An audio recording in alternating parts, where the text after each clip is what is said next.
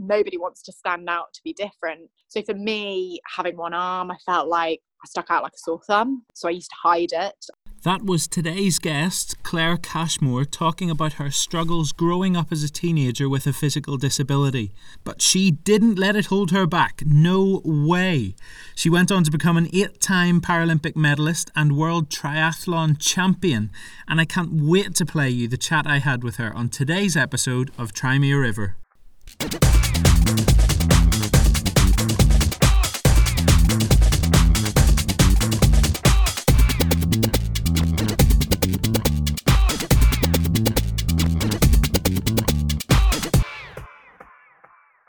Hello team!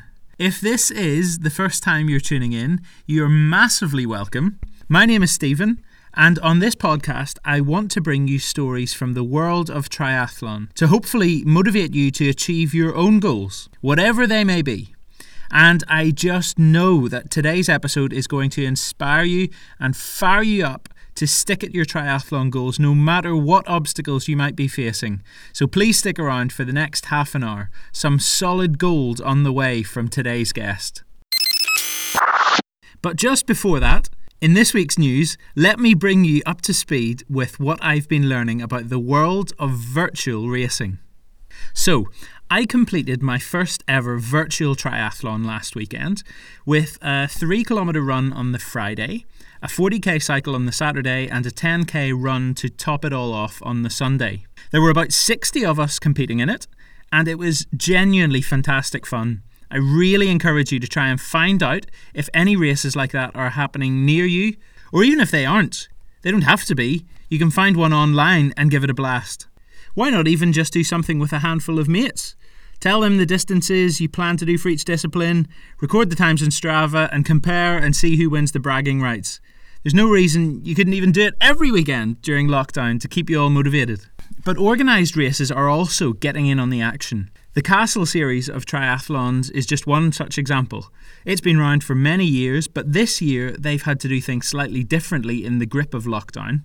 And so to celebrate the countries where they would normally stage races, that is France, UK and Ireland, they've organised 3 virtual races which have taken place through April and May, with a different discipline of the swim, bike and run taking place each day over the course of a weekend, just like the one I did. And they're not the only race going virtual. Lakesman, which is a really popular race, normally based in Keswick in the heart of the Lake District, they've launched a new event called Lakesman in Lockdown, which will be taking place on the 20th and 21st of June, and there are a whole host of options for people to sign up to. You don't have to go to the lakes. The idea is you do it wherever you are right now. You can sign up for the full Iron Distance race, that is bike and run only. They're not expecting you to hop into the sea. Or there are options to do bike only or run only if that seems more up your street. All races are £20 entry, so it's cheap as chips compared to your typical triathlon. Why not give it a bash and give yourself something to train towards in a month's time? Maybe this might just be the springboard for you tackling your first Ironman out on the roads once lockdown is a distant memory in a few months' time. For the rest of this episode, I want us to focus on some of the heroes of Paralympic triathlon, or paratriathlon as it's more commonly known. And we couldn't have much more of a legend in our midst than Claire Cashmore. Despite now finding herself at the very top end of paratriathlon, up until 2017 she had spent her whole life as an elite swimmer and done incredibly well at it. She has competed at no less than 4 Paralympic Games as a swimmer, since making her debut by winning 2 bronze medals as a 16-year-old in Athens way back in 2004. And she has consistently taken home medals at every game since then in Beijing, London and Rio. Coming into the final race of her Rio Paralympics in 2016, something amazing happened. Despite a sensational career up to that point with 3 silver and 4 bronze medals, a gold medal had always just stayed out of reach. As Claire took to the pool on the 16th of September 2016 for that final race in Brazil, she had already won a hard-earned silver in the individual breaststroke event a couple of days earlier. But in her last ever event as a Paralympic swimmer that night, the 4x100 metre medley relay, this happened. She's doing a great job, Claire Cashmore. Well, Great Britain have given themselves a fantastic chance here. Claire Cashmore is holding on to the coattails of Madeleine Scott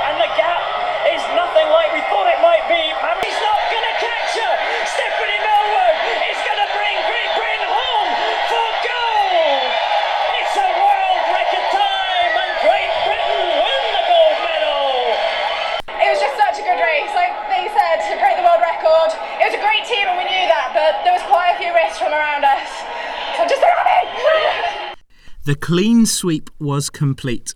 Top of the podium where she belonged.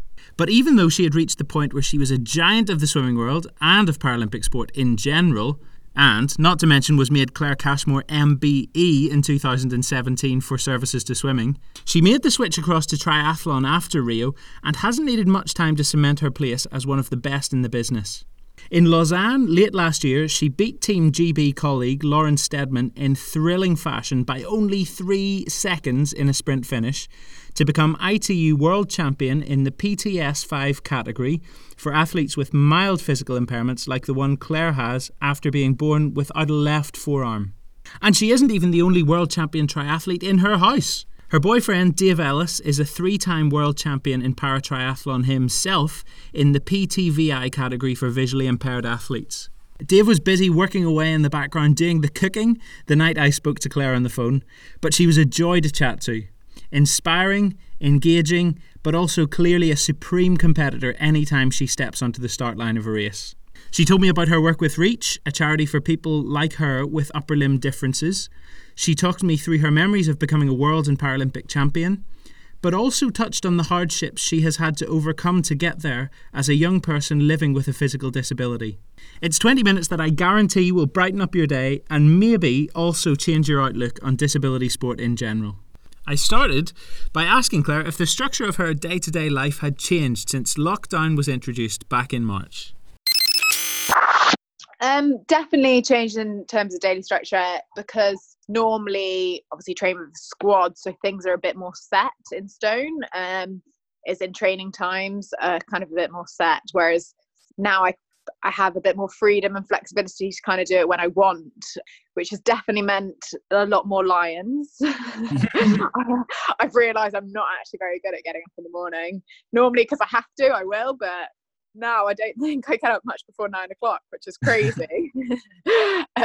So yeah, it definitely has been quite strange, and it'll be a shock to the system when I have to get back up at 6 o'clock in the morning or whatever times. Yeah. Oh, is that the norm? That sounds horrible. What would a normal morning look like in terms of your early start for training? So the early start's more with like the swimming, so it would be getting up at 6:15 to get to the pool for 7, swim till 8:30, and then pretty much straight into the gym, and then doing another activity in the afternoon. So it's not too bad. I can't complain, because when I was a swimmer I used to get up at 4:20, which was pretty awful. So especially when I was at uni and all my friends were coming in from a night out as I was going out swimming, and they'd be like, "What are you doing, Claire? Where are you going? The night's over." And I'm like, "Yeah, the morning's just started for me, guys." Yeah. And with you having been so successful at swimming over the years, I'd be interested to hear about why you chose to move from something that you were one of the best in the world at, given the Paralympic medals you won, to a completely different sport. Why did you choose to make that jump?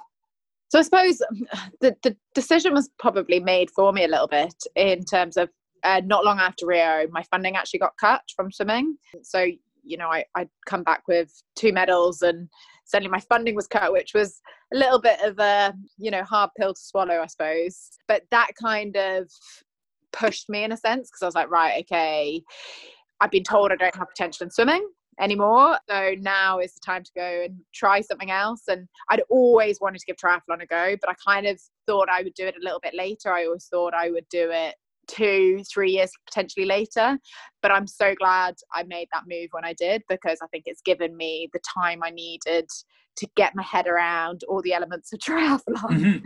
But yeah, I took a few months to kind of figure out if it was definitely what I wanted to do. I didn't want to just jump ship and go into a sport which I didn't really know a huge amount about, and not really, you know, fully want it both head and heart. So yeah, I took a few months to kind of figure it all out, and it's been the best move I made. It really has been amazing. And do you enjoy it as much as you enjoyed the swimming, or even more than? More than.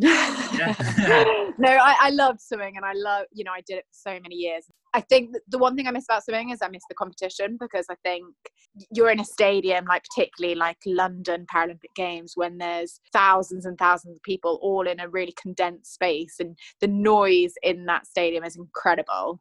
Yeah. And you don't quite get that in triathlon, because obviously you're outdoors, so the sound just doesn't have the same effect. So I really miss that from swimming.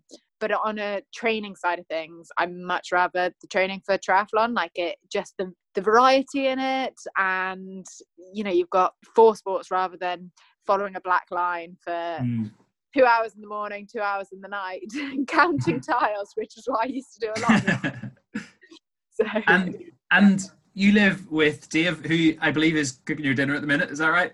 Yes, he is very kind. and he himself is a very successful triathlete. A lot of bling under one roof. He's a multiple. How has it been being in lockdown with him in terms of your training? Like, do you train together? Would you normally train together, or has this been the first time that you have done your training together? So we're always training together in the sense that we're at the same sessions, but we actually don't really see each other that much during training, because he, although I don't like to say it, is a lot faster than me. So that means that, he's got a training guide, and also because he's visually impaired, so he's got his training guide, and then race guide. So he does all his training pretty much with them.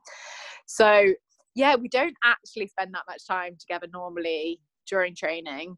Now we do spend a bit more time together. So we'll often be on the bike together, but he very much likes to put his headphones in and just crack on.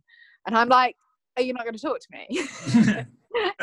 And he completely zones me out. So we've done a few runs together, but my hard runs would pretty much be his easy runs. So he's good at pacing me. But no, it's been good, because like I said, I sometimes struggle to get up in the morning and get myself motivated, whereas he's very much, he gets up and he gets cracking. So seeing him doing that makes me feel guilty. So then I quite put him on and do the same thing. So yeah, we're lucky that we've got each other to kind of spur each other on, I suppose. And you are a defending world champion as we speak at the minute. That's fantastic. Yeah. Thank you. Yeah. Can you tell me a little bit about that day in Lausanne where you clinched the title and won the race by just a few seconds? Oh, so it was quite an interesting race, actually. I was telling somebody about it the other day, because so basically we'd not long come back from Japan, so we'd had our test event out in Japan, so still feeling a little bit jet lagged, kind of a little bit like, am I fresh enough to race? I don't know. I'm not sure where I'm at. And the main race of that year kind of was Japan, because obviously being the test event. So got into the race in the swim, and I felt horrific, like so bad. And just suddenly the girls all went away from me, and I was like, oh my gosh, like what on earth is happening? I should be strong at the swim. And I started completely beating myself up. I was like, you're not good enough, you're too tired. And then I was like, you're tired, you're jet lagged, going on and on. Like, this voice inside my head was horrible. And then I got out to swim, and I was like, it's fine, just get around the course, like just finish, it doesn't really matter, blah blah blah. And then on the bike, I got the first split on the first hill, because I think it was a 4 or 5 lap bike course, and they were like, 2 minutes behind, and I was like, oh geez, there's no way I'm catching this up. And then at each lap, I got from 4th to 3rd, and then 2nd, and then the girl in front was like Lauren, of a British rival. I think she was, by my final lap, she was like a minute, and I was like, right, okay, I can do this. So yeah, I just slowly caught her, and then to the point where in transition going onto the run, we went onto the run together. So we literally ran the whole of the run, stride for stride, together, which was amazing. And then it came down to the last like 50 meters, and I was like, right, this is my time to go now. I kind of knew that I had a bit of sprint left in me. I hadn't really pushed myself too hard. I was like, just do enough to get you to the finish line. So yeah, took the sprint, and it was the most incredible feeling crossing that line. I did celebrate a little bit too early though, which was one of those really awkward moments where you're like, no, what if you fall or something? Yeah. I just was so excited, and I was a little bit uncontrollable. There's a silly photo of me like crossing the finish line with my arms like waving all over the place, but that's the emotion of sport, and sometimes you can't control those moments. Yeah Here, I'd be really interested if you could just take me back to your childhood and tell me a little bit about what it was like growing up as a child with a physical disability. Was that difficult at times for you? Yeah, definitely. I think when I was really young, I wasn't fazed by it at all. I used to have great fun with my prosthetic arms, like throwing them at people and just, not being bothered at all by it. And then it was my teenage years when I started to notice that I was different. And, as a teenager, you're pretty self-conscious, whatever. Nobody wants to stand out to be different. So for me, having one arm, I felt like I stuck out like a sore thumb. So I used to hide it. I used to, be boiling outside. Not that we often get boiling weather in this country, but when we do, like today, actually, beautiful day, I would go to school with my blazer on or my jumper wrapped over my arm or something to hide it. And like the only time that I didn't hide was when I was swimming or when I was doing sport, like sports day, and often, people wouldn't have realised and suddenly they saw that I had one arm. So it's like, what the hell happened? But no, I just hated, I thought people wouldn't like me. You get quite negative comments from people, like your arm makes me feel really sick, which really didn't help. It kind of really added to my insecurity. But the thing that really changed it for me was actually getting involved in Paralympic sport and getting involved in the nationals through swimming, and just seeing so many people with different disabilities and seeing people that were like me. And I'm also part of a charity called Reach, which is for people with upper limb differences, and seeing other kids that were facing the same challenges, I suppose, as myself, just kind of helped me grow in confidence. So I definitely, I believe that sport changed my life, and it gave me the confidence that I have today. And, now I think it's kind of cool that I've got one arm. I can tell stories like it was a crocodile attack or shark attack, or, and you can have fun with it. Whereas I think as a teenager, I didn't like it at all. Hated the body that I was given, essentially. Yeah, but you've grown to appreciate it. That's brilliant. Oh yeah, definitely. In terms of funding, which is something you mentioned about as one of the reasons that you moved to triathlon, is that an issue in Paralympic sport in general, the fact that there isn't the mainstream coverage that other sports get? We're really, really lucky. So we are supported by UK Sport and by lottery funding in the exact same way that our able-bodied counterparts are. So in that sense, it's amazing. I can't complain at all. That stops me from going and getting a real job, essentially. In terms of like sponsorship, that's definitely harder to come by. But I think currently at the moment it's hard for anybody. I think sport's in a slightly weird place. Before London there was so much interest, whereas after London it seems to kind of digressed a little bit, and actually there's not as much around.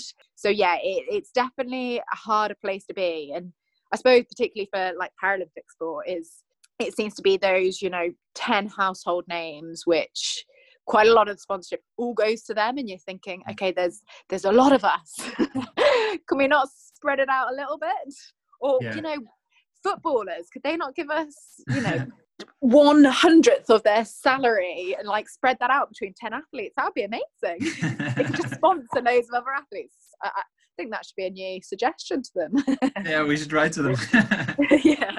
What do you think could be done to improve the exposure of Paralympic sport then? Because as you said, at London, Channel 4 did such great coverage, and I think the whole public really got behind that. Like me and my family were watching it every day, and then it almost feels like between Paralympic cycles, there's 4 years of relative silence. Is there any think broadcasters or just the media could be doing to improve the platform that Paralympic sport has?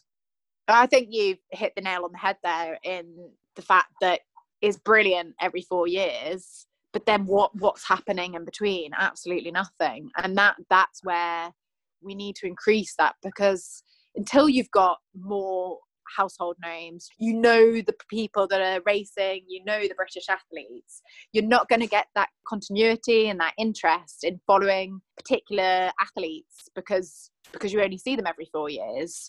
And for example, triathlon, we have a world champs, we have Europeans, we have many World Series throughout the year. Now we do get a little bit of coverage from BBC, but it's not enough.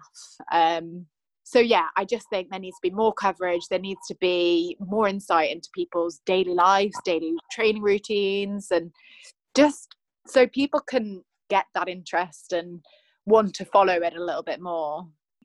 And also for, you know, those kids or adults growing up with disabilities to actually see those role models and see people still achieving something even though they have to overcome so much adversity. Can we look ahead to Tokyo, which is now going to be in 2021? Are you allowing yourself to dream of medaling there? Yeah, definitely. I think you've got to dream of that, but it's without putting that added pressure on yourself. I think, you know, there's been far too many times where I've become pretty obsessed by that gold medal and I'm a very outcome driven person. And I know definitely throughout my swimming career, that was kind of all I thought about. Whereas I think coming into triathlon, which is a completely different sport, has definitely changed my outlook a little bit, because the race is so unpredictable. Anything can happen, you know. Lausanne, I was way behind and then managed to get up to first. There's been other races where, you know, my wetsuit's ripped and I can't get it off and I'm completely stuck in a wetsuit. You know, there was one race where somebody came into the back of me, and you can have punctures, you can have all, like, particularly my boyfriend this year, he's had repeats of bad luck of puncture, mechanicals, things like that. So you've just got to go in there being the best prepared you can possibly be. And particularly Tokyo, it's going to be super, super hot, super humid.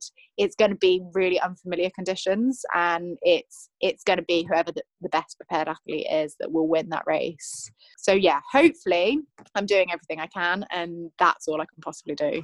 Yeah, it's exciting looking ahead, and I suppose in a sense it's good in many ways to have that extra year because you can get even more prepared for it. Well, definitely. I think especially for me, you know, I am so new into the sport still. Like, I'm only 3 years in, so I'm kind of on the upward trajectory. So it has brought me an extra year, essentially. I think the athletes I feel really sorry for are those that were planning to retire after Tokyo, because, you know, often they will be literally counting down the days, ticking them off, and suddenly you've got a whole other year and a whole other winter block and all that they've got to go through. For me, it's not like that at all, because I'm still so excited. I'm still so new and so fresh that, you know, I'm kind of like, oh yes, get another massive winter block under my belt, and hopefully, you know, I should be even better. So yeah, you've got to look, you know, every cloud and silver lining and all that stuff. Philosophical business. Here, I want to briefly hear about the swimming pool you've got in your back garden. Is it in your back garden? Yes, it is. Yeah. But you're having a big outdoor pool. How has that been? What's it like to swim in one of those? Because you don't have the tiles to follow. You don't have the end of the pool to hold onto and catch your breath every 50 meters. What does it feel like when you're in there? Yeah, so you do a lot of touching the bottom of the pool, because it's obviously not that deep. So quite a bit of scraping your hand along the bottom. It's freezing. That is the big thing. You know, now, right, today it was 18 degrees, but normally it's about 13 degrees, which is absolutely freezing. Yeah. So you come out and your lips are pretty numb. You can't even talk, and your feet are just like a frozen block. So yeah, wetsuit is definitely needed. But it's just good to kind of be able to feel the water and try and get a sense of, you know, still using your arms, because I'm using my legs all the time at the moment by running and cycling, but I still need to try and keep my arms in a little bit of shape, and just for my shoulder health, it's really important. So yeah, it doesn't replicate. It's not the same as swimming in a pool or open water, but it's the best in this situation. And I can only really manage half an hour at the moment, just because it is so cold. But also it gets quite boring when you literally you're not going anywhere. So you're like, how long's the longest you've managed to stay in swimming for? I think 40 minutes was when it was a little bit warmer. Before, I managed to do 40 minutes. But yeah, that by that point, my lips are so cold. So yeah, I've seen quite a few of the swimmers that actually have got endless pools, which is really cool. And I did consider getting one, but they are crazy amounts of money. And I was like, at the time, it was beginning of lockdown, and I thought, oh, it won't last too long, you know, 2 months or something. And now I'm like, well, maybe I should have got one. The paddling pool featured in the BBC under Boris Johnson, the Daily News. Yeah.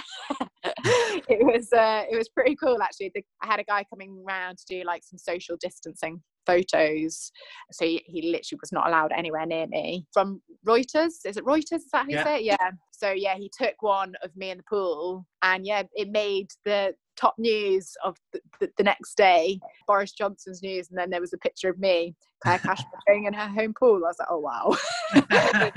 You made the big time. Yeah, all the sponsors will be coming in now. Oh gosh, if only. But no, thankfully the garden didn't look too much of a mess. He got it from a good angle. I was like, thank you. Claire, the very last thing I want to ask you is, where would you like to see Paralympic sport and para-triathlon in, let's say, 5 years' time? What would be like your dream for the future of Paralympic sport? Oh gosh, that's a good question. Like, I think the fact that I've been involved since 2004 and seeing how far it's come in that time is incredible. But there is still so much more to come. You know, I would love to see it on an equal playing field with the Olympics. I'd love to see the sponsorship to be exactly the same. I'd like to see the coverage to be exactly the same. And I'd like it to just be given the exact same respect as the Olympics. That would be my dream, but it is going in that right direction, and I think the more people see of it, the more people love it, and the passion is there, and we just need to see more coverage and hear more from the Paralympic athletes to gain that interest. So fingers crossed, it is moving in the right direction. Well, here, thank you so much for your time. You and Dave are both very, very inspiring athletes for a lot of people, so keep it up. Thank you very much.